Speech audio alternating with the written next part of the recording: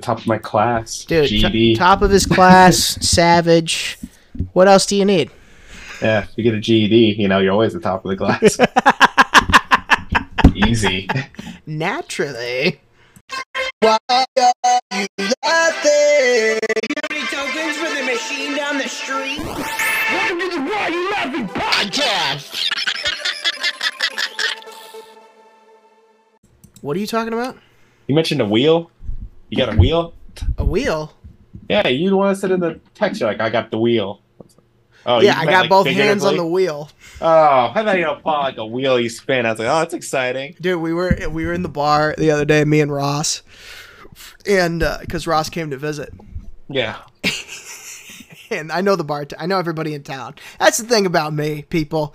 If I'm in your town, you'll know who I am pretty quickly. Yeah, because you can hear you from across the town. You're not correct. Wrong. So we're in the bar, whatever, and the bartender's name's Terry, and there's a wheel behind us, like a wheel of fortune. You can spin it, and it's called the Wall of Shots. Okay. And Ross looks at it and goes, Terry, is that a wall of shots? He goes, yep. Ross goes, that doesn't really seems like a bad idea. And he goes, it is. Yeah. That seems to be about right on all fronts. Hey, man. Welcome back. You're the best. I'm so glad you decided to come back on. I miss you to death like crazy. It only took you threatening me a few times to bring you back on the show. Yeah, well, if you would pay attention to the threats, like the song says. I mean, we got legal recording. If I disappear, to show this podcast. Have you always worn glasses? I don't think I've ever seen you wear glasses. No. Before I went on my trip to Arizona back in May, I kind of always known that my eyes are not as good as they should be, especially when driving at night with lights and such. So I went to get my eyes checked, and they're like, "Yeah, you probably should have been wearing glasses for a while." I just have a wicked astigmatism. I'm not nearsighted or farsighted. It's just my astigmatism's real bad. Oh, it's preposterous what it does. It actually sucks. And believe me, I've had these since. Well, I've had to have them since sophomore year of high school. Hang on one second to close this curtain. Oh yeah, you don't want anyone creeping in. No, it's just the light. The light reflects from outside. The moonlight, anyway. The moon's wicked bright tonight. We had a blood moon recently. Yeah, we did. I think it's the last one until 2024, 2025. I think. Wow. I would have saw it, but it was at 5 a.m. for the East Coast. So I said, no, thank you. My sister was in town at that point. She was like, maybe Dad will watch it. Oh, he might be in bed. I said he would get up and watch the moon. I'll stay up, but to get up is a different story. So, yeah, no, 5 a.m., no, thank you. And I want to say it was on a weekday. No, thank you. Yeah, not interested. I need that sleep. That's right, dog. We need our beauty rest. Look at us. We're two models here today. Yeah, models of ugliness. You're right. How do you feel about...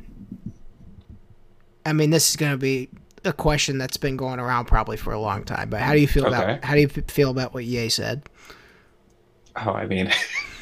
Is it a controversial question? I feel like it should just be what are you doing? Not to me, but I mean, other people for some reason are still happy with what he does. So I mean, it's the rhetoric that a lot of people always had of unfortunately hating a group of people for whatever reason. But even outside of that, say you did believe what he was spewing, which is total just garbage. Right. What a bad business move. Dude, he got dropped so fast. Yeah, I mean, honestly, what a bad business move. You losing all your deals and all that kind of stuff, and now they're going to sell his shoes under a different brand, but still say it. I don't know. Even if you're yeah, he did it, you could view him as a martyr, I guess, if you believe those thoughts. He's just speaking the truth, and look how they punished for him. But I mean, it's kind of the same thing to me about the whole Elon Musk thing in Twitter. Where people are oh, Elon Musk is being a martyr. Look how people What happened with that? Talk to me. Well, it's because he bought Twitter. Yes, I knew that. Yeah. Right. And then he started doing things now comedy is free. We're not going to, block certain viewpoints where certain things people say. At least that's what he said at first. Yeah. And so because of that, a lot of advertisers started pulling their advertisements out of Twitter. because why would you Wow. want your Coca-Cola ad next to someone repeatedly saying the N-word or saying they hate Jewish people? It's like, so there's a reason people. Well, this is what this. I don't know if this is what you want to talk about today, but this is what people don't understand. To at least from my point of view about free speech, Hit me with it. is that you can freedom of speech doesn't mean you can't say anything, but it means that it doesn't mean that there aren't repercussions for what you say. You can say whatever you want, but there's going to be repercussions. Correct. And first and foremost, Twitter is a business. It's a social media platform, so it's a business. So they can say what you can and can't say, and that's not wrong of them to do so. Right. If you're okay with that, then stay. If you're not, then leave. But by him being like, oh yeah, you can kind of say what you want, and then yeah, of course advertisers are going to pull. We went down a rabbit hole one night, me and Abram, and it was my old, like, my Twitter. Like, we went back to the first ones. Yeah. And some of the stuff I said was preposterous. Like, yeah. You think I'm nuts now? You should have heard what I was saying back in the day. And you knew me back then, but I mean, it was just like things that were going through my head that just flew. Like, even like even now I've calmed down quite a bit, but just like I've done, ladies and gentlemen, Taze Jones knows me better than quite a few people and has heard me say some things and do some things. True. That is all true. And yeah, so he's I mean, it's a testament. The internet is like the best and worst thing that's been invented. True. Like every single one of us has embarrassing posts or an embarrassing email handle or what have you, embarrassing videos, unfortunately. And there's not really much you can do about it if you missed it and don't remember your login. So just be careful what you say on there because it's out there. And it's like, it's definitely, it started out as like, oh, cool, you can keep in touch with your friends, for this and that. But then it just turned into this, like, it turned into this tool of debauchery and political views and like just things that really you should not push on other people. It's the stuff that you can't bring to the dinner table in front of your family for some reason, now you can put it out on social media and for everybody to see. So it's just like, it's such a verbal diarrhea at some points in time, it's crazy. Well, I mean, I think the worst part of it really boils down to, at least from my point of view, is that one, the internet gives you a sense of anonymity. So people kind of say and do what they want, whether it's, bullying or just making up crap about their own lives to look better. And because they feel kind of untouchable, that person doesn't really know me, so I can say what I want. Were you bullied in school at all? No, it's too cool. Right. I mean, not that I can ever recall. So if I ever got bullied, it wasn't like anything traumatic from my experience. I mean, at the same time, I missed a lot of school because I just didn't like school, but it wasn't because of bullying. I got along with like everyone that I can think of. Right. Yeah. I was pretty neutral. Like I kind of floated between groups to groups, and I don't remember anyone actively hating me. Yeah. No, but then again, it wasn't there. I definitely, God, I was such an idiot. I hung out with all the drug kids.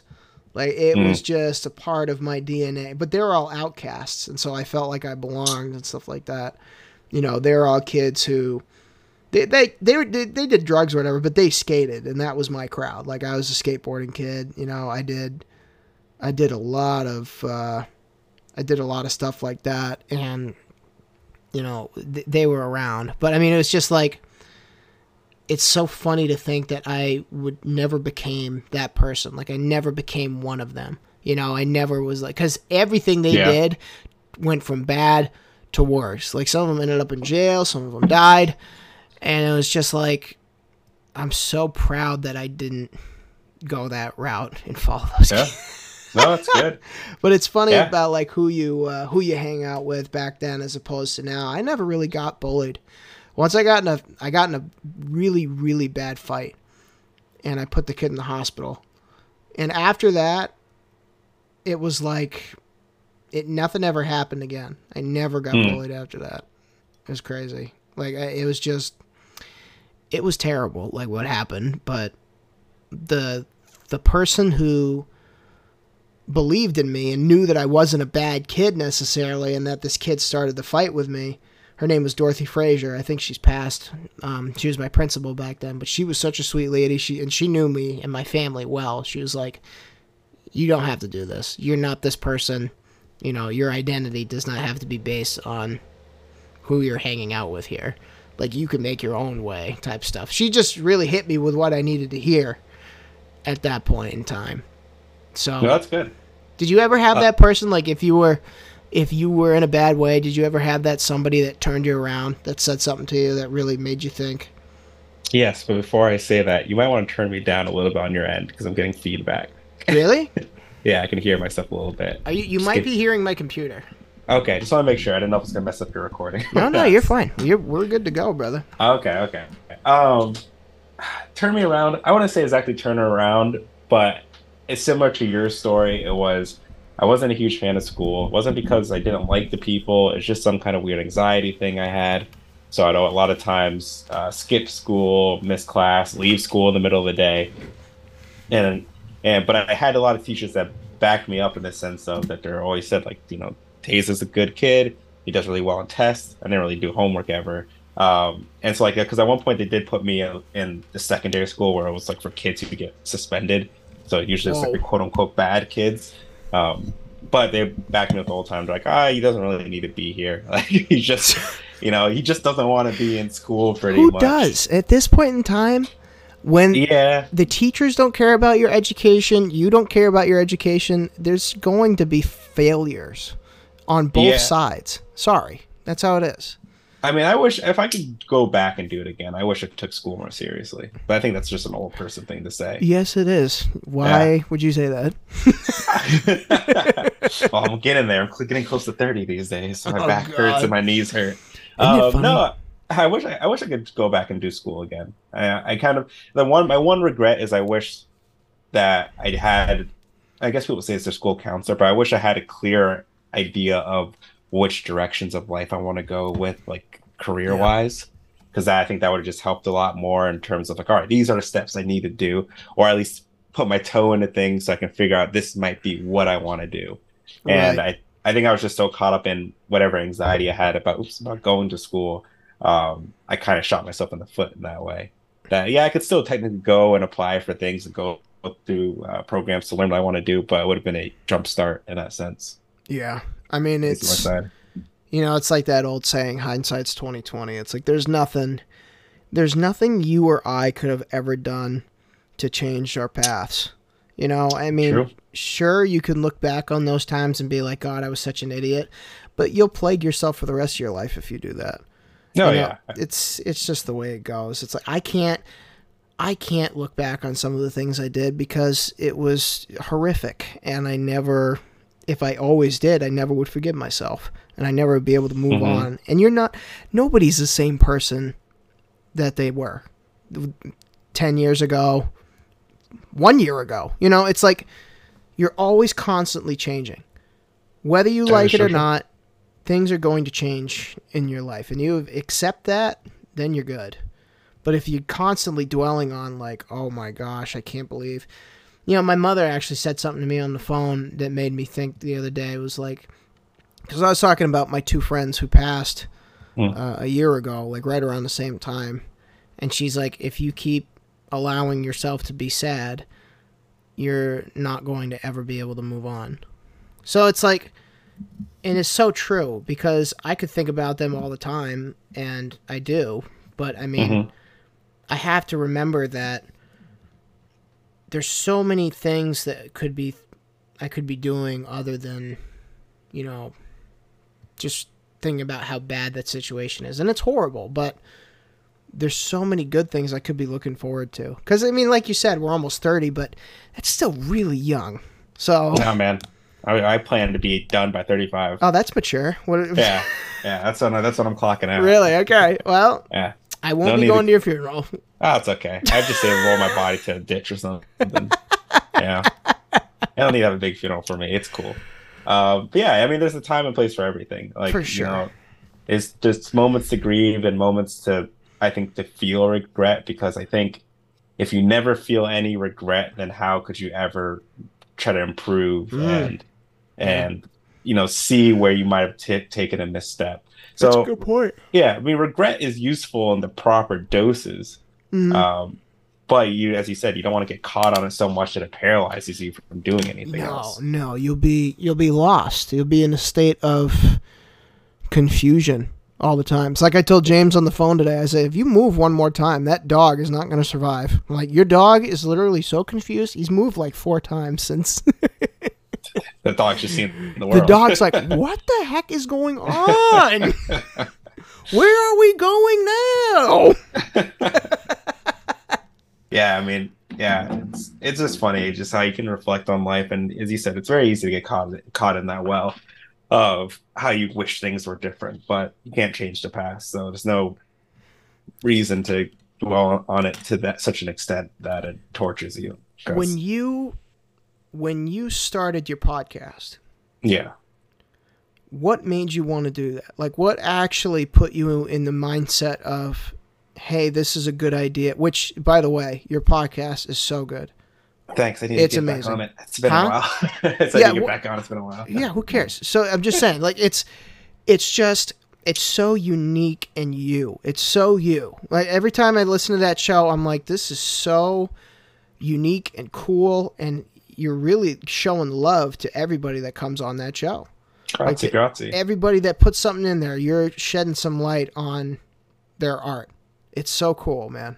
Like, Thank how did you come up with that? Like, what was your mindset when you were going to do that? Man, it's probably a combination of things, honestly. Like, my go-to answer is the idea that I always liked creative writing as a kid. I liked writing short stories, and as I got in my teenage years, just like an angsty teen, I got into poetry, but I always hated sharing it just because it always seemed like something too vulnerable. I don't know if you experienced this with music to a certain extent before you got used to sharing it, but it's almost that idea that if you share something you create and someone rejects it, it could feel like they're rejecting a part of you at the time because you're putting yourself out there. So, oh God, yeah, for sure. So my easy answer, I say, is that I wanted to provide a safe space that I would have liked, especially in my earlier years of writing and stuff like that, where you could share it without feeling the pressure of being judged. So, allows people to do it anonymously. They're not the ones reading it, because I remember reading it to some family friends, like my own stuff, and hiding behind like a chair as I did it. So I don't want to look at people's reactions and see, how they might be feeling about it, even though they might be like, oh, that's good. But, you might see their face and you can tell, oh, that wasn't good. Yeah. They don't like it. So that's like my simple answer. How I actually came about to doing it was just such a combination of things. I kind of originally wanted to get involved in something that could involve creative writing or some kind of creativeness. So I actually first started a Fiverr account and would write like poetry for people, like haiku and stuff, or if they're writing like a greeting card, $5 a pop, or in custom poetry. And so that was fun because they would send in stuff and I have to kind of figure it out. And then I bought a typewriter and I started doing like typewritten letters for people. So you would send in like, hey, I want to send this letter to my girlfriend.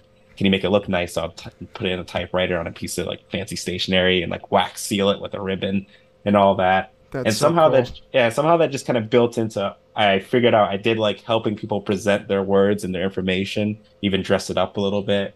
And that kind of just walked its way into like, hey, let's do a podcast where we share people's creative writing and poetry. Is the long way about it. And I think I listened to, there's this one woman on YouTube, I think it's Danielle Andrade, I want to say. Bergoli. she's like a really talented singer. So I'm not really sure. Yeah, Danielle Andrade, and she's like a super talented singer. And so I used to listen to her stuff on YouTube. But then she had a video she uploaded where she read like, I think, a poem she really liked. And she, it had this really just warm kind of home vibe to it, like in the reading style and stuff. And I was like, that's really cool. I would love to like, do something that has a similar vibe to it. And yeah, that kind of helped flourish the idea and whatnot. But it's crazy you say that, because I remember just eating it on stage. Like some of the first times that I ever decided to get up in front of people. I was talking to Ross on the phone because I was trying to do the math in my head. I'm like, because I did that podcast a while ago by myself talking about like 16 years on stage, you know, this and that. And I'm like, I think it's more than that, because I went back in my memory today of how long it's actually been, or yesterday. And I was like, wait a minute. I started getting on stage and performing for people when I was like in the 4th grade. Like, cause I always block out for some reason my history with the school band and like learning how to sing and do chorus and stuff like that. Cause I got into chorus around fourth grade when I started playing the trumpet and this and that. And I was just learning all this stuff before I ever picked up a guitar. Like that was the furthest thing from my mind. And then, but hearing punk rock music for the first time when American Idiot came out in 2004, that sent me over the cliff. Like I can say those things, and I like music can sound like that. You know, it changed my life. So, but then trying to attribute those things that I loved into my words and to being on stage was so complicated. Like I couldn't comprehend how I wanted to make it into my own flavor, but it takes years, I think, probably to have the balls, first of all, just to get up on stage and do something like that. And, you know, to put your own work into it as well, like your own songs or something like that, it's tough. It's really tough. And I mean, I think for poetry, it's the same thing too, because you're putting your heart on the line. Like a lot of those things are really, they cut you deep by saying, like, especially haikus, you could say a lot in a haiku by saying very little. Yeah, totally. So that's like my favorite form of poetry, because it's short and I don't have to read too much. I mean, it is nice because of that. I mean, it's as you said, it's, you know, you're putting a lot into there, and I think it's definitely interesting on any kind of creative work.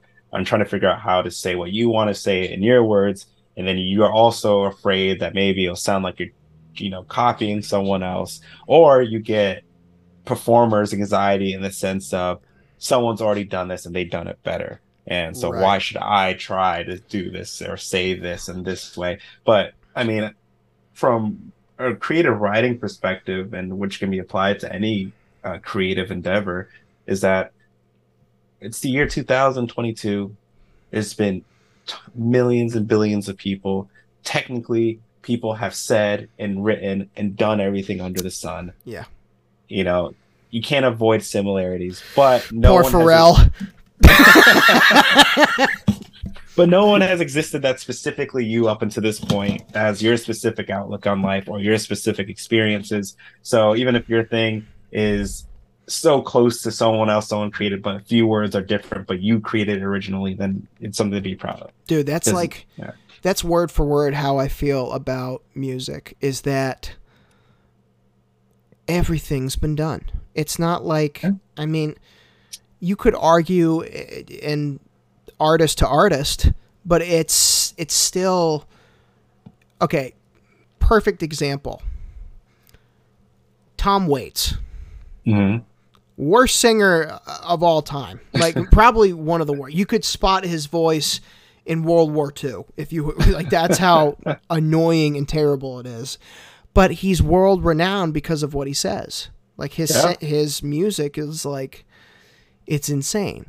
But, and he's kind of like a standout artist. Whereas, you know, punk rock is so, it's purely one thing. You listen to punk rock, normally you know what you're going to get. You listen to AC/DC, you know what you're going to get. It's going to be the same sound each song.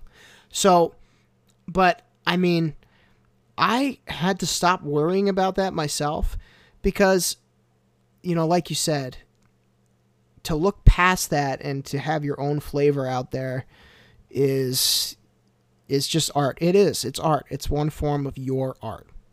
Yeah, I mean, you just have to be you at the end of the day. Hit your microphone one more time. I dare you. I'll slap you. No, I'm just kidding. Do it again.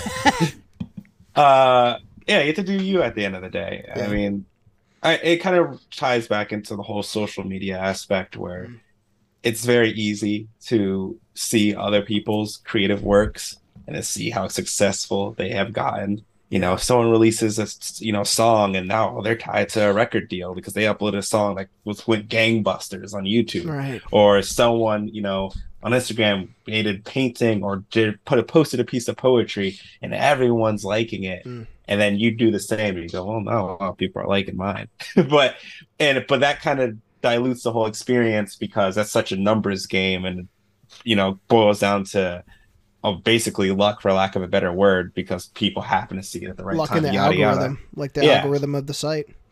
And you could make something amazing and it just might not catch on. Sure. And so I think tying it back to social media, it's one of those things that you have to balance on. If you're going to put something out there, while yes, if you want to grow a brand, start working towards growing those numbers, but be proud of your work for what it is. Yeah. Don't rely on other people saying, "Hey, proud. I need to like it." Be proud of yourself for taking a chance. It's like I look at some of the songs I wrote. Like when I was first starting to write Taze, I really was writing. Like I was really going in hard and trying to commit to telling a story on just taking a shot at writing punk music. And some of the lyrics are just like, what is going on here on this page? Like, who spilled a paint can onto this guy's canvas? Like, what the heck is happening here? But I think, especially with poetry, you learn more about yourself by doing it and by writing. Yeah. Like, what can I say next? What can I, put out there on the line again? But, I mean, I definitely think that for me personally, I learned how to do the podcast better by listening to your show. I was like, oh, thank you. I was like, Taze has something that you like unique about his style. And I have a style of doing this podcast, but I've picked it up from other people. Okay. Yeah. Yeah. I mean, you're a culmination of everyone. Did you see that? Do you see this thing? I don't pay for this. Oh, dang. Well, we'll just have to start another segment. That's fine. As long as you're okay with that. Yeah, that's I know fine. you I'm have a just chilling. life and you're, literally at home. What is going on in that room? Is that a psychiatrist chair behind you? Yeah, dude. That thing's mad comfortable. You trying to tell me something, player? What's popping? Yeah, I know. This is my side business, honestly. This whole thing is actually your therapist. I was gonna say this is my therapy. Yeah, this is how we do. Yeah, but with all honestly, listeners. That's not so far-fetched either, because doing that, I can imagine like you writing poetry is your therapy. Like I can imagine that that's a big part of you getting feelings out. A lot of people do. Exactly. I say this all the time to people, Taze, and I think that I'm 100% on what this means for a musician. To get up on stage and to have a product or have a piece of art, I suppose, not a product, but something that you love, and to really yell it to people in that sort of way is the best drug you could ever do. Like, it is, without question, the highest of the high that you can be, especially if you're doing well. Like, there's some nights where I've been on stage where I go out to the car and I don't talk to a soul after that because I'm so tough on myself for my performance. But there are nights, like, let's see, we were in Ware, Massachusetts, and it was, what the heck was the name of that club? Workshop 13. Okay. And, dude, I got off stage that night. We killed. We absolutely slaughtered. I mean, and the bill was, there were murderers on this bill. Like, Lost in Transit was there, Neil Bronco, Caleb Murray. I mean, just killers. But we went up on stage, and there's this group of people, like, huddling. And they're holding, like, next thing you know, you see a flag come out. And the flag says, Saturdays for the boys. Because we had just, like, started playing Saturday quite a bit. That was, like, the song. And so it's nights like that where you know, you really feel like you've done something. Like with your poetry, with your writing, do you ever have a piece that's just you think about a lot, or does it come with time? How does that work with you? In terms of like reflecting on something I'm proud of, there's definitely pieces that I really liked that I, reflect on. I don't even remember what the title of it is, but it's one of my favorite pieces. Just this otherworldly explanation of like the human body and experience and loving yourself, and that was a really fun one to create. And I kind of go back to it pretty often in terms of something that I really liked. And there's a few of those out there. But for doing the podcast specifically, the biggest high I get off of it really is, it sounds so self-indulgent, but it is really cool to hear when people like I featured their work and they come back or message me and they go, wow, it's so cool to actually hear someone read my writing. I never had that experience before because I always wrote privately. It's so cool to hear, your thoughts on it and someone appreciate my words. And even someone, let's see if I can find it real quick. Someone mentioned me in their book that they published. No way. Yeah, it was really cool of her. They mentioned you in a book that they published? Yeah. Who was this? Lockdown Poetry by Marianne Burnt. So wow. Right, are you serious, bro? Yeah, so like in her acknowledgement section. That's phenomenal. I'm so happy for you. Yeah, she mentioned a few other people, and she also said, thanks to Taze from Dead Letter Radio Podcast for strengthening my self-confidence and pushing me to try and submit my manuscript, and to all the great people at Olympia Publishers for your kindness and trust in my poetry. So it was really nice of her to do that, because I'm just a small podcast. But Taze, you're a bad mother flower. You are a bad mother flower, dog. That's dope, bro. Yeah, it was very cool. That's it was dope. Yeah. And it was super nice because she just messaged me out of nowhere, like a few months after. And she's like, hey, I want to let you know I put you in my acknowledgements.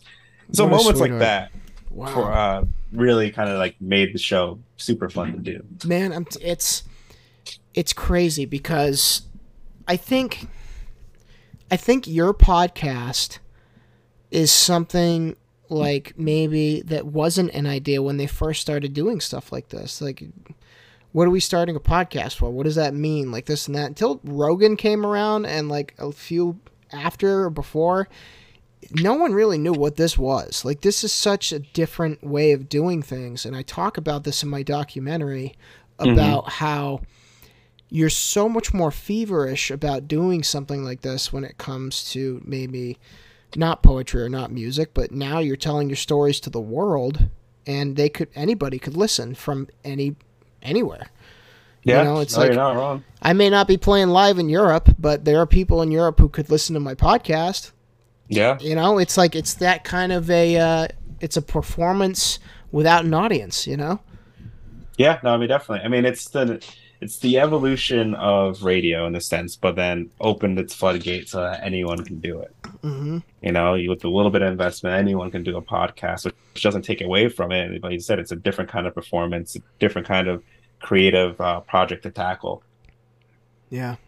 Do you want me to end this one? Take a little break. You roll your ad roll, and get them bucks, and then come back. All right, in. Time for an ad read. How do you gauge your what you put in for submissions? Like, do you get quite a few of them and you have to sort of pick through, or are the ones that they send in something that you just put out there? Like, or what do you have to examine the content? What's your process? Yeah, I mean, when I get a submission in, it's very few rules in all honesty, because one of the things I wanted to make sure the show wasn't, I didn't want it to be a poetry or creative writing critic show. Right. I am not formally educated on what makes a piece of writing good or it doesn't. I have my preferences, so does everyone else. And so I didn't want to judge anything on that kind of I can't basis. wait to send mine in. You're going to be like, I can't read this. Yeah, I can't read this one. No, definitely none for you. There's too many white supremacist jokes. He's really sharing Kanye West view or something nowadays. So the guidelines are super simple. I just tell people, hey, send in your work. Let me know if you want to be anonymous or if you want to have your name or a pen name or something attached to it, and share some information on what inspired you or your goal for writing it. because that allows me to share with other people, but also kind of gives me a background of where people are coming from. And then I just read the piece, and as long as I think it's podcast friendly. I mean, I'm not trying to censor people or anything like that, but I do want to, one, make sure it's something I'm comfortable reading, and Correct. two, make sure it keeps the show accessible, because while the podcast itself does sometimes deal with heavier topics, because people write about depression or suicide or terrible events that have happened to them, or just very big and lofty subjects that we all suffer and face in life. While it does read about those, I do try to keep things where language wise it's pretty clean, and things that a younger viewer could listen to it if they're into creative writing, and not have it shut off by their parents. So I can't say words like Nazi and pedophile. You have to use it in the. That would be bad. Mean, technically, no. If you use it in the right context, technically, no. I don't shy away from too many things, but usually I say, hey, if you can avoid swearing, that'd be a good start. Great. Well, I'll have to remember that for when I write mine. When I send it in. I'm pretty lax about the actual. I'll be out of material, but what do you do? He's like, I used every word I knew. Which is all three. Yeah. I try not to judge and try to, keep it pretty open-minded. I think probably. I mean, the one thing I will say about your show, and this is just a suggestion, you don't have to, you can tell me screw off, but I tell you like it is because I love you. I think once in a while you should do a theme show with some guests and interview them about their work. That's what I think. I mean, it's crossed my mind before. Especially, I tell you why. Capitalize on this chick that put you in her book. Put her on your show and have a conversation with her. I think it would be so great to hear her perspective on why she's so into poetry and why she put you in the book. Bro, it would be amazing. Yeah, no, I mean, I thought about something along those lines, even if it wasn't an official podcast episode, even if it was just like a soundbite of, emailing people, and they have like a list of questions and they read and make it like a quick 30-second to 2-minute thing, or a short YouTube video. That'd be dope too. It's a good idea. I'm just freaking lazy. It kind of just what it boils down to. You and the rest of America. I mean, what are we going to do? I come back from work and stuff, and sometimes it takes a lot for me to sit down and do the podcast, even though I enjoy it. So it's crazy. It's one of those things that I go, maybe one day. Right now it's nice that people can just send me in their work and I can just decide when I want to sit down and do it without coordinating anything. But I have thought about that though. It's a good idea, I don't think I want to do a full interview episode, but just like a short bite size, 5 minutes, tell me about this one piece you submitted and like what made you think of it and your process, or why you wanted to say it. Yeah. Why'd you send it in to me? Things like that. And just kind of get to know the writer kind of situation. It'd be a good segment, bro. I'm telling you, that show is so good. And Thank you. I think that people and I especially love the setting of the show. Like, you got the needle going, like I'm like, that is so old school. It makes up for crappy audio equipment. I thought, I did it on purpose though, because I like the vibe of it, of like a Warren radio kind of home touched, a warmness to it. But it also does help when I'm like, I don't have the best audio equipment. I thought about during my show possibly doing some music in it, but I was like, I think I should keep that separate because of how much I talk about music on here, like how big of a part of my life it is and stuff like that. Mm-hmm. And I definitely think that writing now, especially now when I do my songs, I like keeping it separate from everything. So I think it should be the same way with the podcast. I like when I'm in such a zone when I write, Taze. I mean, it's like if I'm connected to a riff on when I'm playing guitar, I have to stop right then and there and write that down. Like, just so I remember it, because there's something special about that. Now, I think I made a suggestion before, but I always thought it would be really cool, because you're such a music buff, is for you to grab someone else who's a huge music buff. Yeah. Maybe even do it as a separate show if you wanted, or what have you. But just to go over the decades of music, and listen to like the top 50 as homework or whatever from like the 1960s, and then have an episode where you discuss like, hey, this is something I really like that happened in this decade. You want to know something really sad? Yeah, what? Me and Abram did that. Yeah. We started our own podcast, but then he didn't feel it was going anywhere or gaining any. I mean, Abram's such a sweetheart of a guy. Abram, I love you if you're listening to this, but it's like he's very, if he's not into it, he's not going to do it. So it takes time and effort and stuff like that. But everyone's gonna feel like it's their worth. It was so fun. Like, it was my favorite. Like the first record we dissected. Yeah. And I thought this was a good idea for the show. Like, we both listened to the record, got our opinions, and it was perfect. And we started from beginning to end. Like, where does this album begin? Like, how do these songs really come together? How does it end? How do I feel about after, this and that? And the first one we did was Led Zeppelin 3. Okay. Which Led Zeppelin 3 for me was a quintessential album that I will always listen to from front to back. You know how you get those records, bro, and you're like, it's so good. And it's so pointed at you. You cannot avoid like what it means to you. It's that kind of an album. And I loved what we were doing. I'm so sad that we're not doing it anymore. Maybe it'll come back. Who knows? It's something you can always reignite, or if you find someone else, or if you frame it in a way that you can do solo. If it's not even like a full-on hour-long episode, just like a 20-minute thing. Yeah. Just little sound bites. Well, there's different ways. You know how I've been doing my little reviews on YouTube from time to time? Yeah. I was thinking about doing that recently. Like, what if I reviewed Marcus Mumford's new album from Mumford & Sons? First of all, it's dog water. I don't know what he's trying to do. I don't know. There's the review, guys. You got it. I'm like, bro, stick with the band. Stop trying to be solo. There ain't no reason. What are you doing? Anyway, don't get me started. He's like, this is about to change the show. I'll go forever, dog. Yeah. Are you like ever in a mindset of, for me personally, I wanted to play live. I wanted to get up on stage and do what I loved. Do you ever have any like aspirations or thoughts about how people, because sometimes people take podcasts on the road, but like the whole TikTok thing where you ever see that guy Be a Man on TikTok? Like, he'll just say preposterous things and this and that. Now he's on tour and he has a book. Have you ever thought of, going in that direction, or you think the podcast is just going to stay the podcast?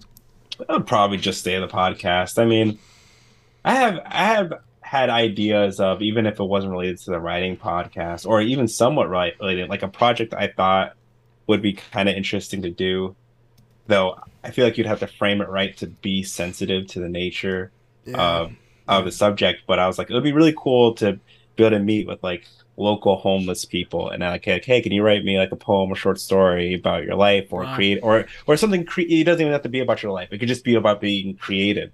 That's a dope idea. And I thought that would be like really cool to do, as long as you do it in a sensitive, not exploitive manner. Because I think it would just be cool to get like, it's a side tangent, but like when it comes to like my mom, she's in her 60s.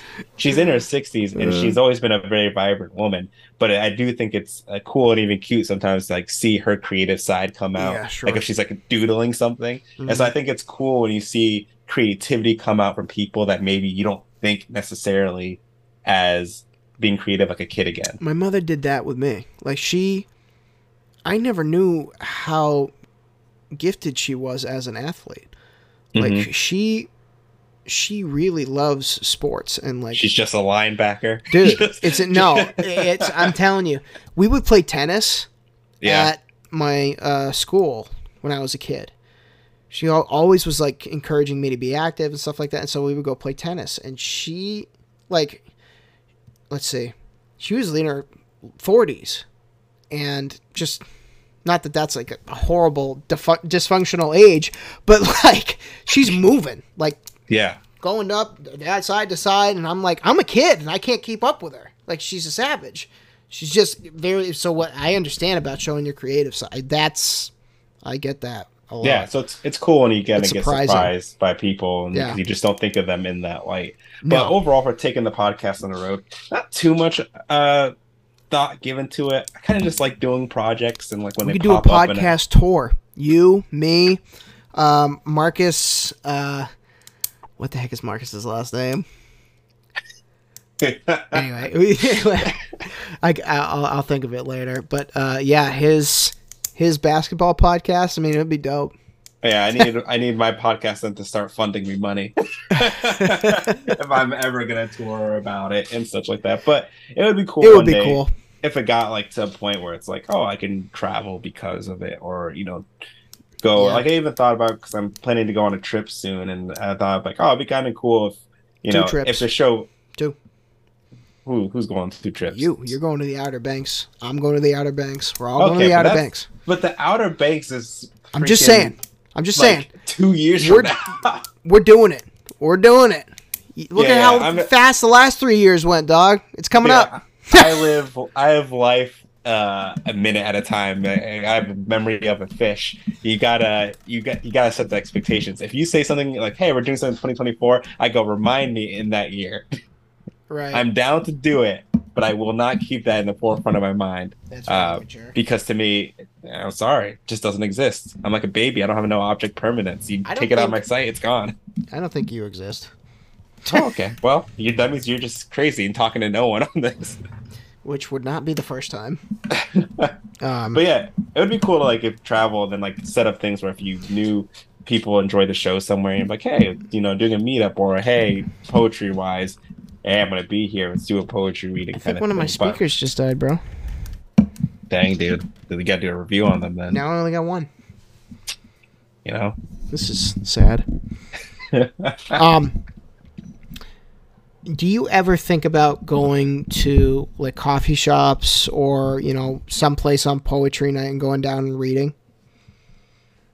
It's vaguely crossed my mind, but once again, one of the reasons I started a podcast is like a terrible stage fright. Gotcha. No, I kind of figured. Yeah, I mean, it's crossed my mind, and maybe under certain circumstances, I'd be willing to do it. But even thinking about that stuff gets my anxiety going. So really? I'm okay. Yeah, I'm such one of those weird combination of people that I don't mind being the center of attention if it's, how to put this, because I feel like it doesn't sound You're humble, the center of my attention right now, dog. Well, thank you. I appreciate that. But like if it's a center of attention on the benefit of other people, like making people feel more comfortable. If things are awkward, then I'll make a goofball of myself in front of everyone. Right. In those cases, I'm completely okay about it. But being a center of attention where it's like displaying a skill or something like that, I'll do it. But I do get anxiety about it. So that's crazy. Just kind of what it is. Because I would sometimes get nerves, and it's before a show. Mm-hmm. Definitely not in these later years. Like maybe once recently, like when I got up on stage and for the first time without my band, and it's just me and my guitar. It's that I got nerves a little bit then because I was going back to what I was before, which was a solo artist, and I had done that in years. Like I started my first band in 2009, and then we were together for a year, and then my drummer moved, and my singer fell off the face of the planet. And then I was just like, all right, I got to try to do this by myself. Like, it's hard taking that first jump. It really is, especially on your own. I can imagine that you probably get some jitters when you start the podcast too. Like when you're about to record, you're like, all right, am I going to read this right? Oh yeah, I definitely go through and make sure I can pronounce all the words correctly. And if it's a word that I know will be tricky, I will spell it phonetically, so spell it how it sounds, even though it's spelled wrong, just so I can do it. This is a silent K. Yeah, or like someone like sometimes I get like names that are not from my area. Right. So then as I try to be good and ask people how to pronounce it, but sometimes I forget. And then I'm doing the show and I go, so then I open up a Google tab and I type in the name. I go, how to pronounce it. It's always one of those like robotic videos. It's like how to pronounce this. Dude, I love that. That's how I And learned I Spanish, dog. And then I just try to go through it and stuff. But yeah, the biggest jitters I get from actually doing the show is more so, am I? It's a battle. It's like, am I presenting this person's work and their art and their words correctly, Yeah. giving it credit, but also Authenticity, making it feel like it's real. yeah. Well, I want to do my due diligence and give it the proper respect, but also I try to remind myself that my goal is not to, let's see, get my interpretation of their piece 100% correct, especially specifically Right. with poetry and music and such, is that a lot of it ends up being, what does it mean to you, Yeah. more so Yeah. than what the specific artist is trying to convey. At least that's how I take it. For sure. And so I try to be really genuine in that like you convey what I think they are trying to say, but also just what it means to me, and especially without giving kind of any criticisms, because it's not the show for that. No, it's such a personal thing. It's such a personal connection with what you're hearing. Yeah. I get that 100%. And it sucks too, because sometimes even with music, it doesn't come across as what people perceive it to be, which is, even if it is authentic, a poem or a word that's heard can be so realistic, I guess, at some points. Like, something could hit you in the middle of a concert or a show that you're like, your emotions just go haywire. So it's like, it's like watching a movie. You're never going to get the full story. It's the full story if you believe it. Like, it's up to you type thing. Yeah. And there's some people that when they send in their piece and they ask, like, or I ask them, hey, is there any background information you want to be shared? They just go, no, I just want to hear your interpretation. Yeah. I go, okay. And usually I don't mind that. Sometimes there are pieces I get that are vague enough, and not in a bad way, but just so ethereal, not concrete, that you can go in so many different directions about it, that sometimes I'm at a loss for words. I'm trying to figure out exactly what I would need to say about this. Like when you have a conversation with me. Exactly. It's like talking to an empty air. Like, I say something, I've said something to you, and I literally love this about you. You go, what? Sometimes you just hit me out of left field. Dude. Can't be ready. Oh, yeah. And I've said some crazy things, ladies and gentlemen, so it's really not that far-fetched. It's true. It's very true. Unfortunately, I have a knack for being stupid. That's just how it is. Someone say a degree in it. No, I'm kidding. Naturally. So, I'm curious, though, for 2023, it's right around the corner. Any big plans for you? Yeah. Yeah? Yeah, dog. Anything you can share? Oh, yeah. Well, we've talked about it on this podcast 1,000 times, but I'm hoping my documentary will be done. That would be awesome. Because we just started shooting again. We had a great day of shooting, and it was kind of like a big chunk of what the doc is this big. It's an interview, like essentially my story from front to back. Gotcha. So I got that going. Like, musically, it's that's what's happening. Along with that, I plan to release a record. Okay, sweet. Very exciting. So I have projects coming up that it's like, I'm really hoping that I can accomplish what I want, which is, somebody's driving like a dummy out there. I really want my message to get across, which is like, this is the path I'm on alone now. I think with the band, I was so focused on what we all wanted and what our message was going to be, and actually finishing the friggin' record, which never happened. And it's like, that is such a part of me now that disappointment that I have to go out and do it alone. Yeah. But I have to do it because not finishing that record was so painful. You know, everything else was so much more important, like losing some friendships, but the work was so good. Like, it would have been the best stuff that we had ever put out, that we had ever written, that I had ever written. You know, we were on such a great path. So I'm hoping 2023 will shed some light on my artistic ability, even though I'm down to me. Yeah, no, I hear you. That's all I want. And I'm not doing it for anybody. I'm doing it for me. Like, I need it. I need that closure and that moment of clarity where it's like, boom, something I'm doing matters. So, yeah, no, fair enough, honestly. It's nice to see, you know, actual production of your own work, you know, to see something come into fruition, especially if you put so much into it. I'll send you some of the pictures. Ladies and gentlemen, maybe I'll even preview a picture for the Instagram cover. How does that sound? You know, remember, you can't show the one with the backless chaps. Ooh, backless chaps. But good try. That's not what... Shoot. So disappointed. Yeah, what are you going to do? Can't win them all. Are you eating on my show? I got hungry all of a sudden. You know, Subway cookies are kind of fire. Yeah, you bet your onion they are. They're amazing. Yeah. You need like the raspberry cheesecake one. Ooh. Really go. I don't know what to put in them. I go with the classic chocolate chip myself, but I believe you. Yeah, I don't know why. I do like classic chocolate. So, complete side tangent. In Amherst. I'm sorry, they what? had a business. Amherst. Well, how do you say it? I say it correctly from now on. Well, you say Amherst? Those of you who don't know, the proper way to say Amherst is Amherst, not Amherst. Yeah. Well, because there's Amhersts out there.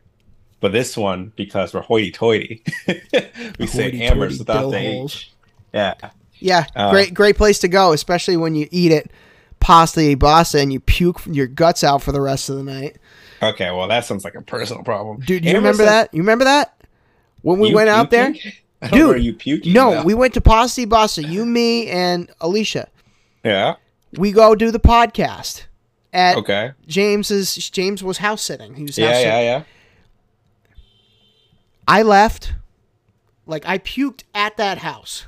And I was like, oh, wow, that doesn't feel good. And then I left. I puked the entire way home, Taze. I literally did not stop puking. It was like every other, like 40, 50, it was terrible. Like every mile I had to stop. I just want to say, if Pasta y Basta is listening to it, I do not knock you. I'll eat at Pasta y Basta all the time. Dude, this is one man's opinion. Food. It tasted so good. That's why I was so confused. I was like, this man doesn't speak for me or anyone else. No. Whatever. Move on. I will say Amherst has spoiled me food-wise. Yes. At least to me, because there's so many good restaurants there. Antonio's. And like it's Amherst, and you got like Miss Saigon, which is like the Vietnamese Thai place. Yeah. You have Momo's, which is Tibetan. They got great like soups and dumplings. The Hangar, best bar in town. Yeah, you got Hangar. Yeah, but you said Pasta y Basta. You got Crazy Noodles. Yeah. You got all like the Bobo places, drinks and stuff like that. I went to one of those. It was you had to walk down to get to it. Yeah, like Lime Red and stuff. Now you have Aya or Ia, however you pronounce it. The ramen place is super good. Yeah. And that's Texas Roadhouse.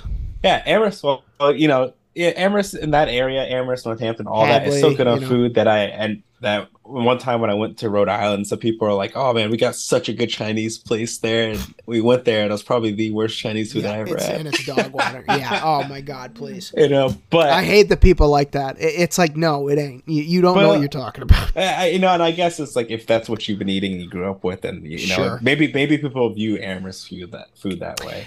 I have a friend. He's from Long Island. He was retired from UPS, and he's like, the pizza here is a joke.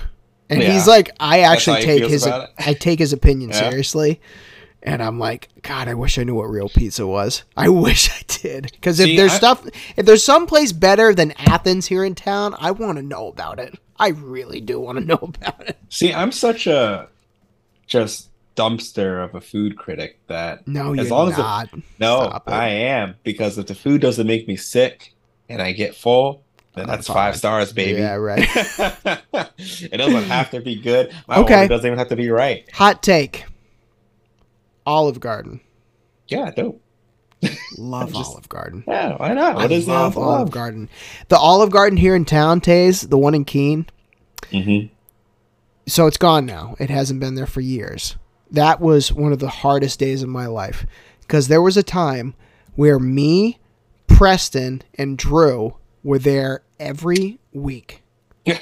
We had a standing table. We were those type of savages. We'd walk right in there and be like, we're ready to eat. Let's go.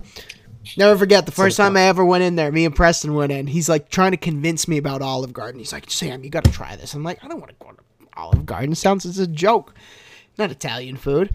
Brings me in there. Food was tremendous. Amazing. Loved it. Instant hooked. Yeah?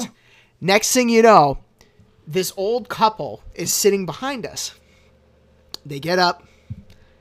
And, you know, we're talking whatever, blah, blah, blah. They stop at our table when they walk by, and they say, huh, see who's making all the rude noises. And I was like, I'm in. I have to come back and torture this place again. Sam, you can get kicked out of anywhere, you know? No, come on. Yeah, it's so funny. Like, It's great. I love Olive Garden. like on the opposite end of the spectrum, my mom is kind of a food snob. Not necessarily she's snobby, but she does have like very specific expectations for food. You know, should be of good quality. Yeah. And one time I freaking found a penny in my salad at a restaurant. I thought it was like, I remember you telling me this. I thought it was so funny. I mean, it's gross, disgusting. But when you finish a bowl of food and the shiny Abe Lincoln is staring at you, I thought it was hilarious because how disgusting it was. That's disgusting. But, you know, I'm You very finished much... that? Well, I mean, it was at the very bottom. I didn't know about it until I finished. That's the worst place to find it. I was laughing so hard. How does that happen? Oh my god. Someone just wanted to give me extra money, I guess. Yeah, I don't well, know. hey, they know us too well. It's Yeah, I found plastic at a fast food restaurant before in my food. And I told the lady, and she just kind of looked at me like, okay. I said, all right, well, I guess we'll just go back to eating. So, last podcast question. What is Yeah. it? What does it mean to you? Like, what does your show mean for you personally? Like, is it, like we talked about it jokingly being therapeutic to do your art form and stuff like that, but what does that mean for you? Do you enjoy once you actually commit to doing the show that it's something that is satisfying? Yeah, I mean, it's very funny, like, especially if I have big breaks between doing episodes, because I just... You miss it. It's not even missing it. It's that there almost becomes that sense of commitment. Like, I'm supposed to be doing this show. And I don't want it to feel that way, but it does get like that. So then I get anxiety leading up to sitting down, putting together the episode, then reading the pieces. But once speaker came back. There you go. Word. But once I actually get to sitting down and doing it and in the moment, I really enjoy it. I stated so many times that it's just, for me, I don't know if I can say it's necessarily therapeutic because I'm more reading other people's experience and work. But it kind of takes, in a way, myself off my own mind and off myself. Wow, that's a good way. That's a good way to put it. Oh, just because specifically with that project, it's all about other people's experiences, other people's outlooks on life. Right. And giving due credit to them is with very little focus on me. So it's a nice break from my own reality to enjoy other people's works and words and experiences. But also, I say in a lot of episodes, I'm like how honored I am that people trust me to read things that are either A, very personal, or B, just things that are very creative when they don't know who I am. Right, exactly. I'm just some guy on the internet. You know, I find so often, like throughout the years, throughout how many ever years I've been doing this stupid thing, on like getting up on stage and singing my idiot songs, I always connect with someone. You know, no matter, even if I don't know it, I know and I appreciate that I connected with that one person if I did. Like, that means so much to me. Like, I mean, Yeah. I remember I did stand-up, like, for the first time in forever, like, a while back. I did stand-up, and I played a couple of songs. And I had people coming up to me and, like, saying, hey, that was funny, blah, blah, blah. But this one old lady, like, she was at the show. She pulls me aside. She goes, when are you playing next? When are you performing? Oh, nice. I want to come back. I want to see you again. And it's like, it was so sincere that, like, they're not trying to make you feel like you're Top Gun or whatever you want to call it. Like, they're not trying to blow smoke up your onion. They really love you. And that's so cool to have those people that really connect with what you're saying. You know? Yeah. It makes your day. It just makes your day as a performer. You're like, I'm not doing this for nothing. Yeah, I mean, it's nice to be able to see value in what you do, no matter what it is, especially if it has a public component to it. As I said before, having people message me afterwards and say like how great of an experience it was to hear their words actually being read out loud by someone that's not them. Always kind of makes me feel like, oh, this is definitely worth it. And even while doing the show, I feel like, oh, this is worth it because I am experiencing something I wouldn't have been able to experience otherwise. Taze, this is a dope show, bro. You Gracias. You literally inspire me. Like, when I heard you start that project, and I was like, this is a good friend of mine who's taking a chance and rolling with it. You know, everybody, like, jokingly says, hey, how's your failure of a podcast or whatever to me. And it's like, even if it's huge, like, these moments will never happen again. I love doing the show. It's my thing, you know? It's like, it's what saved me during the pandemic. I would have been Gumby if I didn't discover this. Like, it's just... Yeah, I mean, I 100% agree with you. It's, as I said earlier, it's very easy in modern age to get too focused on the numbers. Where, you know, you see how other people are doing and how much response, and, you know, you want to be that person, and then you look at your own stuff and you're like, oh man, I didn't get that close to that numbers whatsoever. But, well, again, like you said earlier, it's dwelling on the past and stuff like that. And you just gotta, sometimes, if you enjoy the process and enjoy the work, then that should be enough to at least sustain you for a long time. It doesn't mean it's bad to want to aim for higher, but at least enjoy what you're doing as you aim for higher. Yes. Because then that'll make it worth it. You know? For sure. You want to pause it right here? I gotta go pee. Sure. Yeah. No worries.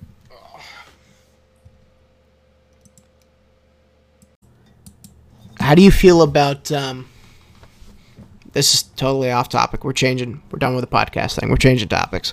The show's over. Andor.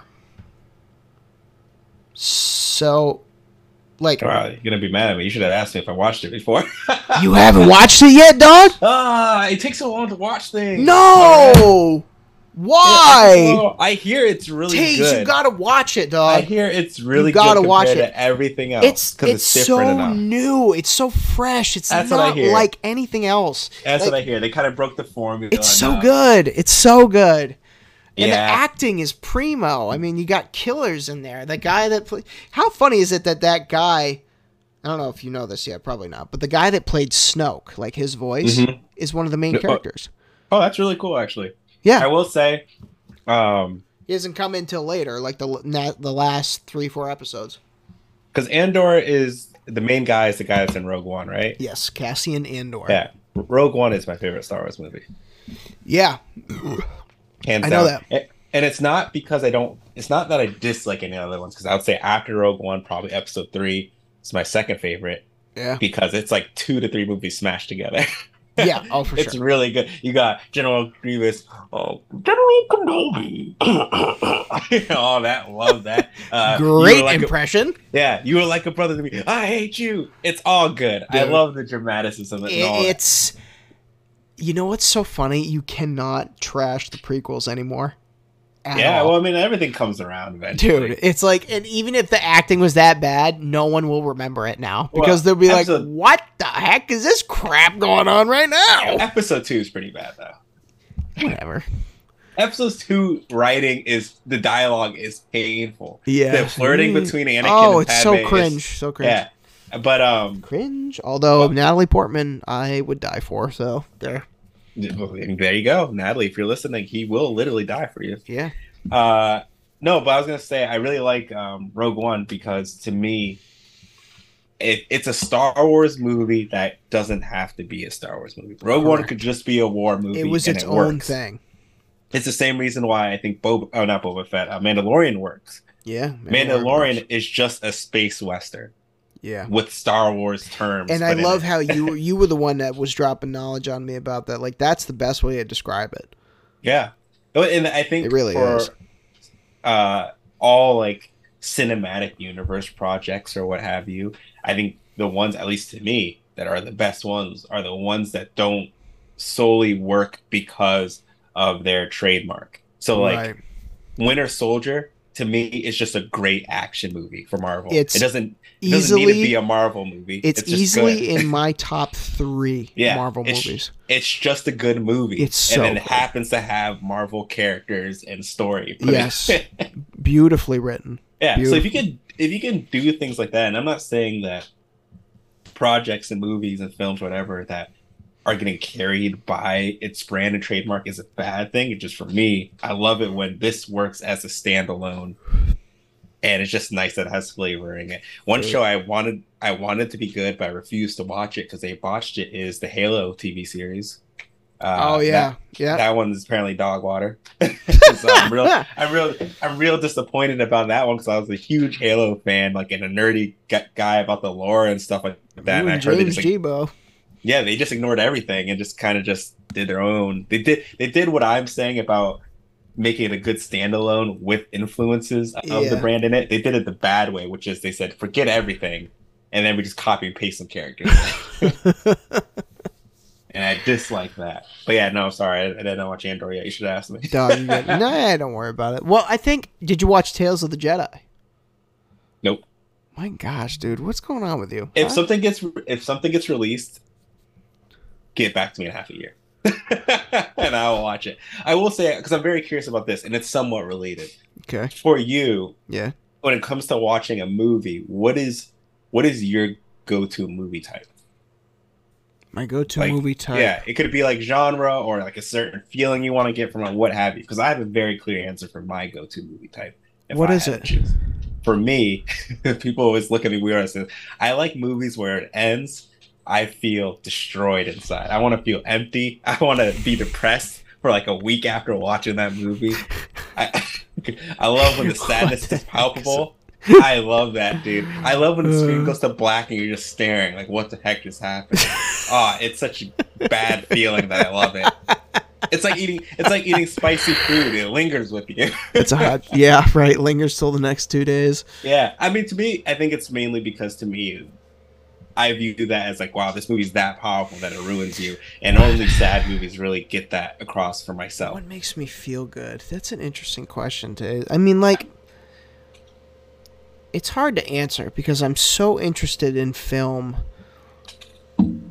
I like where the films don't seem like they're trying to prove something. I like... All right, Robert De Niro. Mm-hmm. The Irishman. Yeah. Phenomenal film. Yeah, it is. I could not watch a 3-hour Peter Jackson film if I wanted to, but I could watch The Irishman every day. Yeah. Because it's just the acting and the work is that good. Like, I appreciate how dope these guys are. Like Al Pacino and Pesci and De Niro and Harvey Keitel, just like killers of acting because the work is that good. Like, they're just good at hooking you in. Everything comes together the right way. Plus, I'm interested in the topic, like history. Mm-hmm. The Teamsters. That movie had to do with the Teamsters Union and Jimmy Hoffa. I work for the Teamsters Union. it's like it's just things that apply to my life. I'm interested in, and that movie in particular was like I was all in. Every part of it like made sense to me. Like that's Okay. the acting, you know, the way it was shot and this and that. Like if it's something I identify with when it comes to that type of stuff, that's my go-to. Like it's not about what makes me feel like trash or what makes me. Yeah, dude, I love walking from a movie theater just feel like trash. It's the best thing. Yeah, right. It's how did okay. It's like a comedian. It's how their world clashes with the regular day life. You know, how that world in the movies clashes with what I do. Like if I identify with it, that's what makes me feel. So Does that make sense? You want some kind of personal stake in it in that way. Yes, exactly. Yeah. Star Wars is my movie. Like I started watching Star Wars in 1999, Jack. Because you identify with Yoda. Definitely. Because he's wise and everybody loves him. Oh, that's short and green. No. Well, just Irish, but only green I have. I do remember when I worked at the car dealership, because we sat with our tables, you know, in a 4-cubicle kind of arrangement. 3 hot ladies and you. Thinking for a second. It was, we're talking about movies and our favorite movies, and I was talking about this one movie called Children of Men. Very depressing dystopian sci-fi movie, but like not like far in the future sci-fi, like 10 years in the future. Sure. Super depressing. It's all about people can't have kids anymore and like the political ramifications of that. Very dark. Everything's raining because it's in London. Counseling. It's so good. God, get therapy. So I'm talking about it, and then I'm like, well, yeah, because this, and then my boss at the time walks over and asks, and she goes, like, oh, what movies are you guys talking about? And I start explaining it. She goes, don't tell me. I want to watch it because I'm looking for something to watch tonight. I go, okay. I get a text message from her later at night. So why would you ever recommend a movie? Because I want to kill myself right now. And I'm like, yeah, isn't it great? God, no, I like feel good movies. I like movies that make you think. Mm-hmm. I like mindless movies like Benchwarmers and Tommy Boy. And, I think A League of Their Own is probably one of my favorite films, to be honest. It has everything. My mother and me, that was our thing. We watched movies together. Yeah. Because, you know, it was her and I my whole life. You know exactly what I'm talking about. No, dude, I was raised in an orphanage. Yeah. You still are. No, I mean, I get that. That was our thing. So it's like we'd watch romantic comedies and stuff like that, even though I didn't understand it. She's just like, but, you know, things get to me now because of those stories. It's like, my mom watched chick flicks, and now every time I watch the end of Frasier, I cry. It's like these emotions got drilled into me well into my childhood. So I mean, man, I'm trying to think. I like comedies. I just don't watch comedies by myself. I'll watch them with other people. Bro, this new Burt Kreischer film that's coming out is supposed to be hysterical. You seen the trailer for it? No, I haven't actually watched the trailer for it. The trailer, dude, look it up. It's called The Machine. The Machine. I'll put that in. Yeah, I don't really, as I said, if I'm watching a movie by myself, I'm trying to get emotionally destroyed. Why? Why do you think that is? Well, my main answer to that is, I think, I want to say my perceived value, because you can get what you want out of. You have no value. Oh, thank you. You know, I'm priceless. That's what you're trying to say. Sure. But like my perceived value of it is, to me, the fact of watching something and it lingers with you in that type of capacity makes it worthwhile for me. I don't know why, but I just love that heavy weight, and it's like, wow, this ruined my day. Is awesome. Comedies don't really like, comedies make me laugh, and I can quote them, but it just doesn't have that amount of weight to me. I do enjoy them. Like a movie you trashed on that everyone agrees is fantastic, Oh Brother, Where Art Thou? It's horrible. Is a fantastic movie. No, it's not. And you have absolute garbage taste for saying you're it's an horrible. Idiot. Because literally everyone I talk to but you says how good that movie is. Let me tell you, dog, as much as I love you, you're slipping. You are slipping. Man. You don't know what you're talking about. You're literally the only one I've ever heard say it's a bad movie. It's the dumbest movie. It has no purpose. It's like so George Clooney should not be in a comedy, just like he shouldn't have been in Batman. Okay, it's like it's such why? A good movie, man. Why? It's the Odyssey. It's a loose telling of the Odyssey. Very loose. You know what? You're loose in the brain, kid. I'm telling you right now. But like that, a comedy I will watch multiple times is Hitch. Oh, that's not a comedy. Yeah, it is. No, it is. It's a rom-com. Yeah, that's not a comedy. Fine, sorry. There's romance in it, but a good chunk of that movie disgusting romance. Will Smith doesn't deserve her. Dang, I mean, I don't know. Yeah, she's fine. She's fine, dog. But that one, and I watched like the first How to Train Your Dragon like 5 times in one night because I couldn't see. Really? It kept looping. That movie's so good. No, it's not. Yeah, dude. It's first How to Train Your Dragon is a great movie. I'm gonna train like. Oh, don't! I'll say whatever you're about to say because everything sounds wrong. Yeah, anything that you're gonna say in context sounds wrong. Whatever. Anyway, I like movies that mean something. Like How to Train Your Dragon means something. What's your favorite old movie? Like what is the oldest movie that gets you? Because I took a film studies class when I was in high school, and I learned quite a bit despite it being an easy credit. I mean, the oldest movie I remember that gets me, there's this great black and white movie called The Bad Seed, which is it's a thriller. It's like a murder thriller. Now you can't monetize this. It's copyrighted. It's just a black and white, like you know who the murderer is, but then you're trying to see if all the other characters figure it out. And it's one of my family's favorite movies. That one's really good. Another black and white one is Gaslight, I think it's called, and that's where the term you're being, getting gaslight, and all that comes from. Super good. If we're going to like, movies that aren't in black and white, one of my favorite family movies is Cable Guy. Love that one. Which, rewatching it later in life, I go, wow, this is very dark. Oh, it's very disturbing. It's a very disturbing. Chris Farley was supposed to play him, not Jim Carrey. Chris Farley was offered that role originally. Wow. And that would have been such a different movie. It would be very different. Oh, and Jim Carrey was great. I'm not saying, but that's such a shame. I think about the actors that we've lost in our lifetime and how Farley was so... He could have been a serious actor if he really wanted to. Like, there are moments in Tommy Boy that you see that you're like, oh, this is hilarious, this and that. But there are some scenes in that movie where you're like, he could be a really serious actor if he wanted to. You know? Fame, money does that to you. Just the range, his range was just so crazy. But anyway, continue with what you were saying. Cable Guy. I love The Gladiator with Russell Crowe. I think it's a fantastic movie. I'm a Russell Crowe fan. I hear he's kind of a jerk in real life. What did you think about Man of not to cut you off, but what did you think about Man of Steel? I think it's a good movie. Me too. Me too. On it. I don't know why. Movie. It's so great. I'm like, and Russell Crowe was amazing in it. He was so good as Superman's father. It was so good. I love that movie. Was Russell Crowe Superman's father? Yeah. I haven't seen it in years. Yeah, dog. Oh yeah, you're right. Yeah, he did great.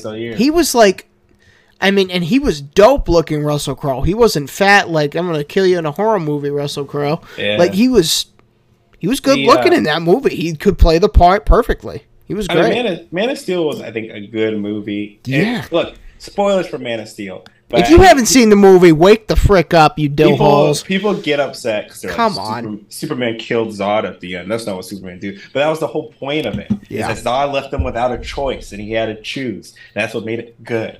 Yeah. But really, if you like Russell Crowe at all, you haven't seen Gladiator, you should watch Gladiator. Yeah. It's a good movie. When I was younger... It's historical. When I was younger, my favorite films were like Toy Story. Nerd. Yeah, it's a good movie. I like Toy Story as well. I like any animated movie like I was into, Feifel, Mousekewitz, the what mouse. What a baby. Yeah, shut up, dog. I actually do. Oh, Feifel Goes West. Yes, dude, my favorites. So American Tail is very good. Very dark. It's all about their Jewish family emigrating. Dude, it was like... When you think about it, you go, oh, yeah, this is very... It was so different from Feifel Goes West. It was so different. Because Feifel Goes West was like, kind of fun. American Tail was like, okay, this is has some interesting parts, Oh, what about Fox and the Hound? That's one of my favorite Fox movies. and the Hound, yeah. Sad, very sad. It is a sad movie. You probably watch that movie all the time. I want to be depressed.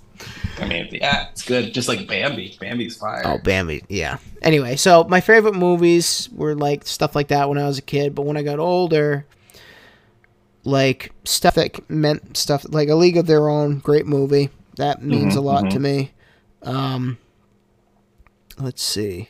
Any comedy I was interested in pretty much, except for those movies like Epic Movie and Oh yeah, well, because they ran out how to do it. Like Scary Movie captured it well. At least the first two Scary Movies did it really well, and then it became popular, so everyone tried to do it. Yeah, and it's like I love comedies like Tommy Boy and Benchwarmers and Billy Madison. It's like all those guys from the Wayne's World, all those guys from the 90s, they did it right.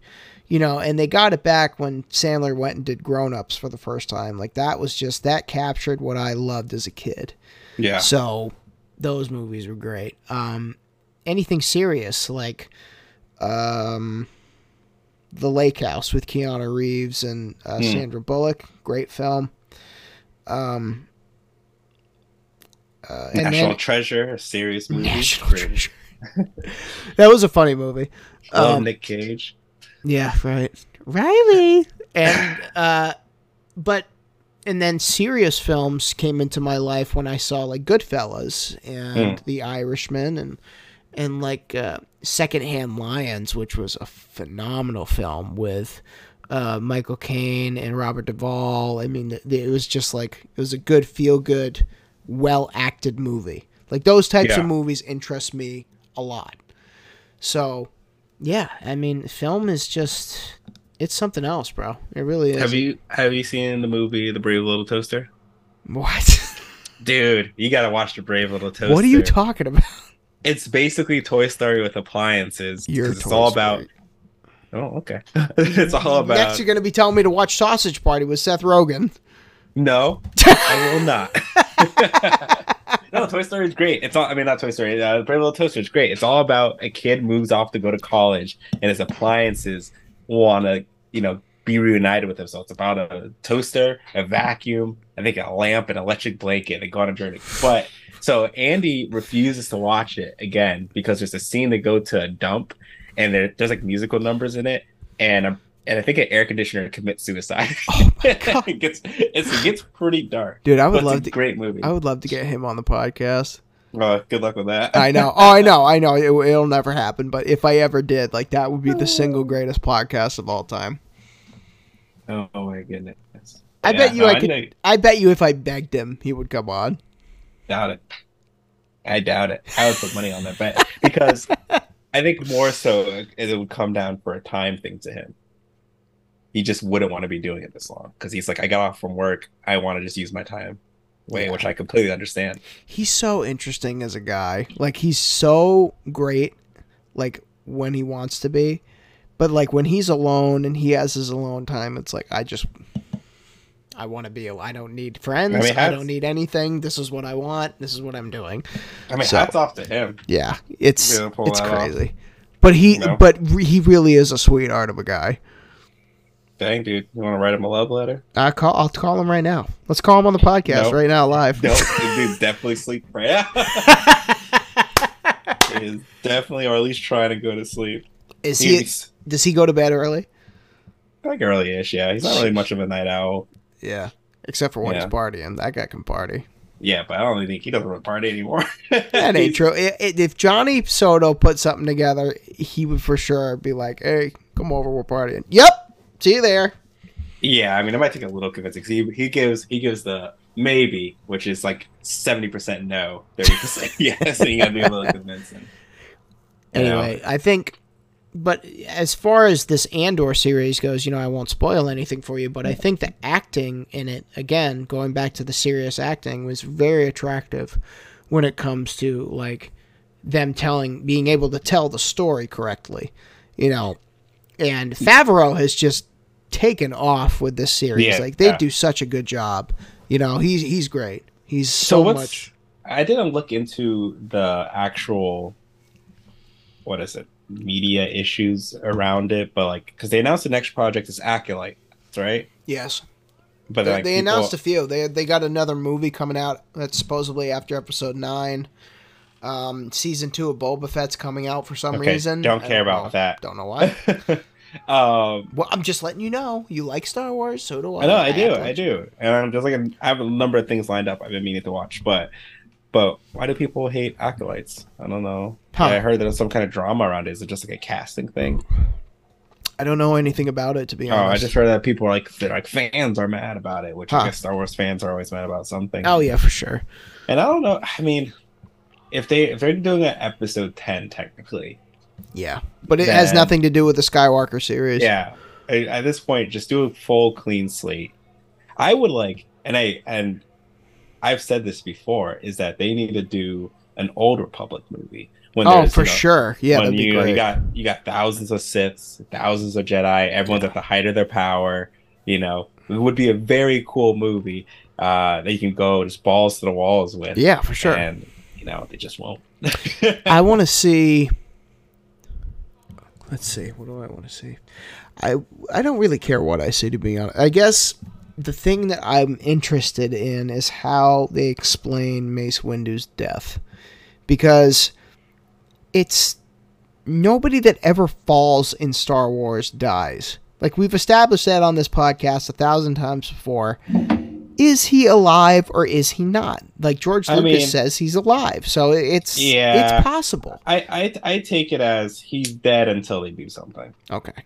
Yeah, I mean, because I think at the time, even when they showed his death, I don't think it was necessarily even written in the sense of where like he might be still there. I think it just happened, and I think Samuel Jackson says he'd be willing to reprise. Yeah, for the sure, role, he wants to. you know, but could they pull off something that doesn't just feel bad? That would be kind of tough. Yeah, right, exactly. Yeah, You know, that it's just like, you know, because it's like awesome. they'd fan have to art, have but- like such a compelling argument too. Like, Yeah. this is what happened. They would have to explain that whole thing. I would rather them just redo the sequel trilogy. Oh, please, that would be awesome. You can keep all the same actors. I liked Adam Driver as Kylo Ren. I think he's a great actor. I think Oh. he's Jewish. I can't confirm or deny that. You That's know, what he Kanye does- said. But I think he's a great actor. I mean, Yeah, he's very very Um, good. Very good. I liked him in Wedding Story. Side Oh note, but that was man, on the Netflix, acting in yeah. that movie was I fantastic. really enjoyed it. I'm not Dude, even a Scarlett product. Johansson's so hot. I'm not even dang. a product of divorce, and I was emotional in that movie. Like, man, this is good. Yeah. But yeah, if they could keep all the same casting and just rewrite, just the movie. redo the whole movies. It's ridiculous. The first one was okay, decent even, For sure. great lighting. Second one had some cool scenes, and the third one. just Second one was wash. Dogwater. It ruined the entire thing. But even like, 'cause the second one tried to take it in a slightly different path. Well, it was directed by Ryan. It wasn't J.J. Abrams that directed the No. second one, so it changed completely. Everything But then- changed. But then the issue they had too is that they should have had a cohesive plan to tie them all together. They didn't. The third one just pissed me off because it opens up with somehow Palpatine's return. I go, "That's hated that stupid." line. I go, that's God, so stupid. it was so aggravating. I mean, what are you- Somehow. I'm still mad that they nerfed Finn in it because it kind of had in the first one they had a cool relationship triple going on.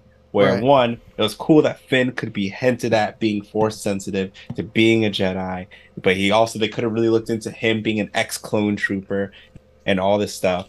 And then you had a whole Kylo Ren getting pulled to the light, and then it seemed like Rey was getting pulled to the dark. And I was like, wow, that'd be so cool if Disney had the cojones to actually do it. Yeah. Where if Rey Yeah. went to the dark side and Kylo went to the light side, now you have Finn having to deal with, I gotta work with my arch enemy, but also go against my friend, potential love interest. Yeah. Whoa, crazy. Well, But you know that George Lucas wrote scripts for all those, like the second trilogy. Oh. Like I'm curious. So what do you wanted them to do? oh, dude, I've read the scripts. I Oh, read the because scripts they're like when they're I was a leaked kid. online and such. Yeah. Oh my gosh, I was a kid. My mom was still working at the optical shop here in Keene, like when in the first building, and I read the scripts. I don't remember what they were about, but I know they were out there. You know, like George Lucas already had this pre-planned, and they completely did everything the opposite way. It's like, God. I mean, dang. they could tell their own story, which I don't necessarily care about, but just make it cohesive. The Correct. fact that and Line just, it up it got Disney-fied so hard because for sure. there was a whole scene in the third one where Chewie gets stolen. Rey, in a fit of desperation, accidentally unleashes Force Lightning, which shouldn't happen because Force Lightning is supposed to be super hard to learn technique, and then she just does it. Yeah, and I mean the fact that they say she's a Palpatine, that doesn't make any sense. It's which also is stupid because the whole buildup was that she was supposed to be no one, and that's what was great about it. But now it's like, oh, actually, she's related to the enemy of the Skywalker. Nobody would have sex with Ian McDermott either. He's uglier than sin. There ain't no. Are you know, man? I don't know. Have you seen, when he says unlimited power? He's such a good actor. He is. He's been doing that character forever. Oh yeah. They took the original Palpatine out of Episode 5 and put him in. You know how they replaced Anakin's Force Ghost at the end of Return of the Jedi? They did the same thing with the scene with him and Darth Vader in Episode 5 on the special edition. I have it. It's cool what things are gonna pull off. Yeah. These days. But yeah, it's just those movies make me upset. What did you think about Obi-Wan? It was okay. Yeah. Yeah, that's kind of how I felt about it. It filled in gaps for sure. It was cool seeing the scene where him and Anakin are training. Yeah, and those kind of flashbacks. And yeah. It is interesting, and I mean, it's no fault of the actor, but Hayden Christensen has gotten old. Yeah, no kidding. He's gotten a lot older looking. Yeah. It was just interesting because I feel like, and it could be that McGregor was already older than him when they first filmed, so I think he aged slower. Right. In looks. Right. But yeah, it was okay. I mean, I still think the best Star Wars show, I mean, I haven't seen Andor yet, but to me, the best Star Wars show is still Mandalorian. I just really like Mandalorian. I will say, though, it had so many good things about it, Obi-Wan. Like, it filled in gaps. James Earl Jones came back in to play Darth Vader for the last time. He's done. He's retiring playing Darth Vader. Yeah, that's true. He turned over the rights for the voice. Yeah, so, I mean, we got something special for sure. Are you, just an aside topic of movies, are you going to see the next Avatar movie, Way of Water? I never saw the first one. Dude, I mean, it's just Alien Pocahontas. I like, but it's such cool a hard visually. time. I have to get mentally prepared to watch movies. It's like I get that.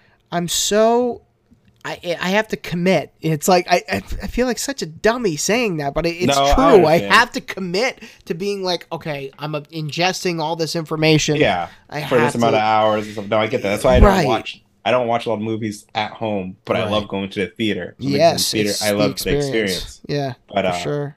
But no, Avatar is just it's a fun movie. It's just Pocahontas. It really is, word for word. Blue Pocahontas. Aliens. Yeah, tall blue cat aliens and stuff. And it's just a cool. Yeah, I mean, it's a cool visual movie. What are you looking? We're gonna wrap this up though. I want to. I got a favor for you, but one last question. Like what are your plans for 2023? Like what are you looking forward to? Your list of your plans was way more in depth than my plans. Honestly, other than us going on the trip to the Outer Banks, player, that's happening. Which is in 2024. We have to get excited now. I can't. It's too far. Come on, dog. My big thing for 2023 is to wind back a little bit. I'll do it quickly because we're running out of time. But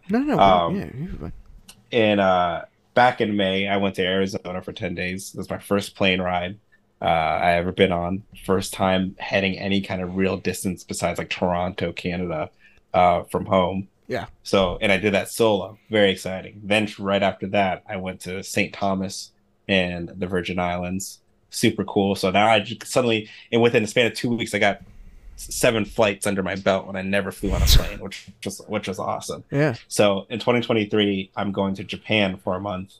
So I'm very excited about that because it's a place I've always been by myself. So it's a little intimidating.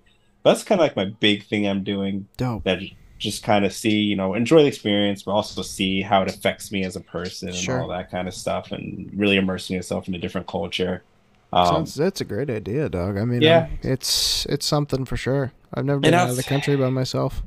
Yeah, so it'll be interesting, especially if it's like, there's a lot of English accommodations there, but for the most part, they don't speak English. So it'll be an interesting experience. But outside of that, I don't know. Each year, a lot of years for a while was just me like working on just being kind of like okay with who I was and kind of being more at peace with myself. Yeah, I'm with you. And now a lot of times these years are more with me being okay with my pace in life and not over stressing if there's a place I think I should be, and just appreciating where I am and the next steps I want to go that are attainable. Right. And just not to compare it. So I don't have big lofty plans outside that trip. It's just kind of just appreciating where I am, kind of figure out what my next go-to move is, and take it a step at a time. That's great. Maybe find a lottery ticket. I don't know. So my favor. Yeah. Will you read something that you've written on my show? Will you read something dope if you have something cool to share, like a poem? Would you share it on my show right now? Okay, well, I don't think I can do it right now because I don't know where. I have to dig up files. Oof. Is there something? Okay, well, if you can't do a poem, would you be able to incite some fine wisdom into these people? Okay. Just wisdom on the spot. My wisdom go-to is to keep doing you. Be fearless in your creative pursuits and endeavors, and if you enjoy it, that's really all that matters. You can't appeal to everybody, and yes, you might make something, and yes, it's probably going to be cheesy to a lot of people, but it's your work, and someone out there will love it. But if you love it, then you are the someone. Tremendous. Tremendous. Yeah, sorry, I can't pull a poem out. No, you're the best, bro. It's all right. Because I don't even know where they're held on my computer anymore. Well. Ladies and gentlemen, boys and girls, go check out Dead Letter Radio podcast, please. And also go read that book. What's the name of that book, Taze? It is Lockdown Poetry by Marianne Burnt. Okay. You can find it on Amazon, I'm pretty sure. Sweet. Yeah. And, definitely go check out his podcast. Go give it a rate and a review. He would very much appreciate that, I'm sure. I would. And if they want to submit, how can they do that? You just either follow me on Twitter at Dead Letter Radio. Yeah, Dead Letter Radio on Twitter. I think it's Dead Letter Cast, actually. You can follow me there or email me at deadletterradiopodcast@gmail.com. You just send in your piece, how you want it to be credited, and any background information, and go from there. Super simple. So the last thing. Yeah. What is okay, I usually ask this of my guests who have known me for quite some time. Mm-hmm. I haven't done it in a while, so here it goes. You're not circumcised. What? How would you know? I don't know. Team hoodie over there. What is your favorite memory of when we were younger? I really like that. It wasn't that long ago, but back in your old place, I think we started going around the table just roasting, and you started dying laughing at one part. It was it Sam Ham or something like that, or Sam Hog? I don't know, some kind of name. They had you wheezing for days on it, so that was pretty good. I don't remember that. There was a party with the snowball fight, which was pretty good. Party with the snowball. Oh, Johnny's.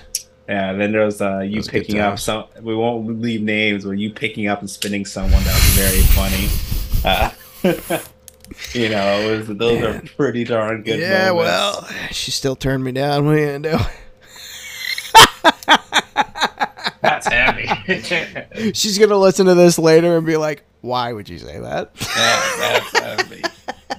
It's just it's always a good time. Taser, I love you, brother. Love you too, my dude. Thanks for coming on, as usual, being in the clutch and being the man. I hope everybody gets to listen to your show because it's fantastic, man. Really. Thank you. And everybody go check it out. This has been a Why Are You Laughing podcast, and we are clear.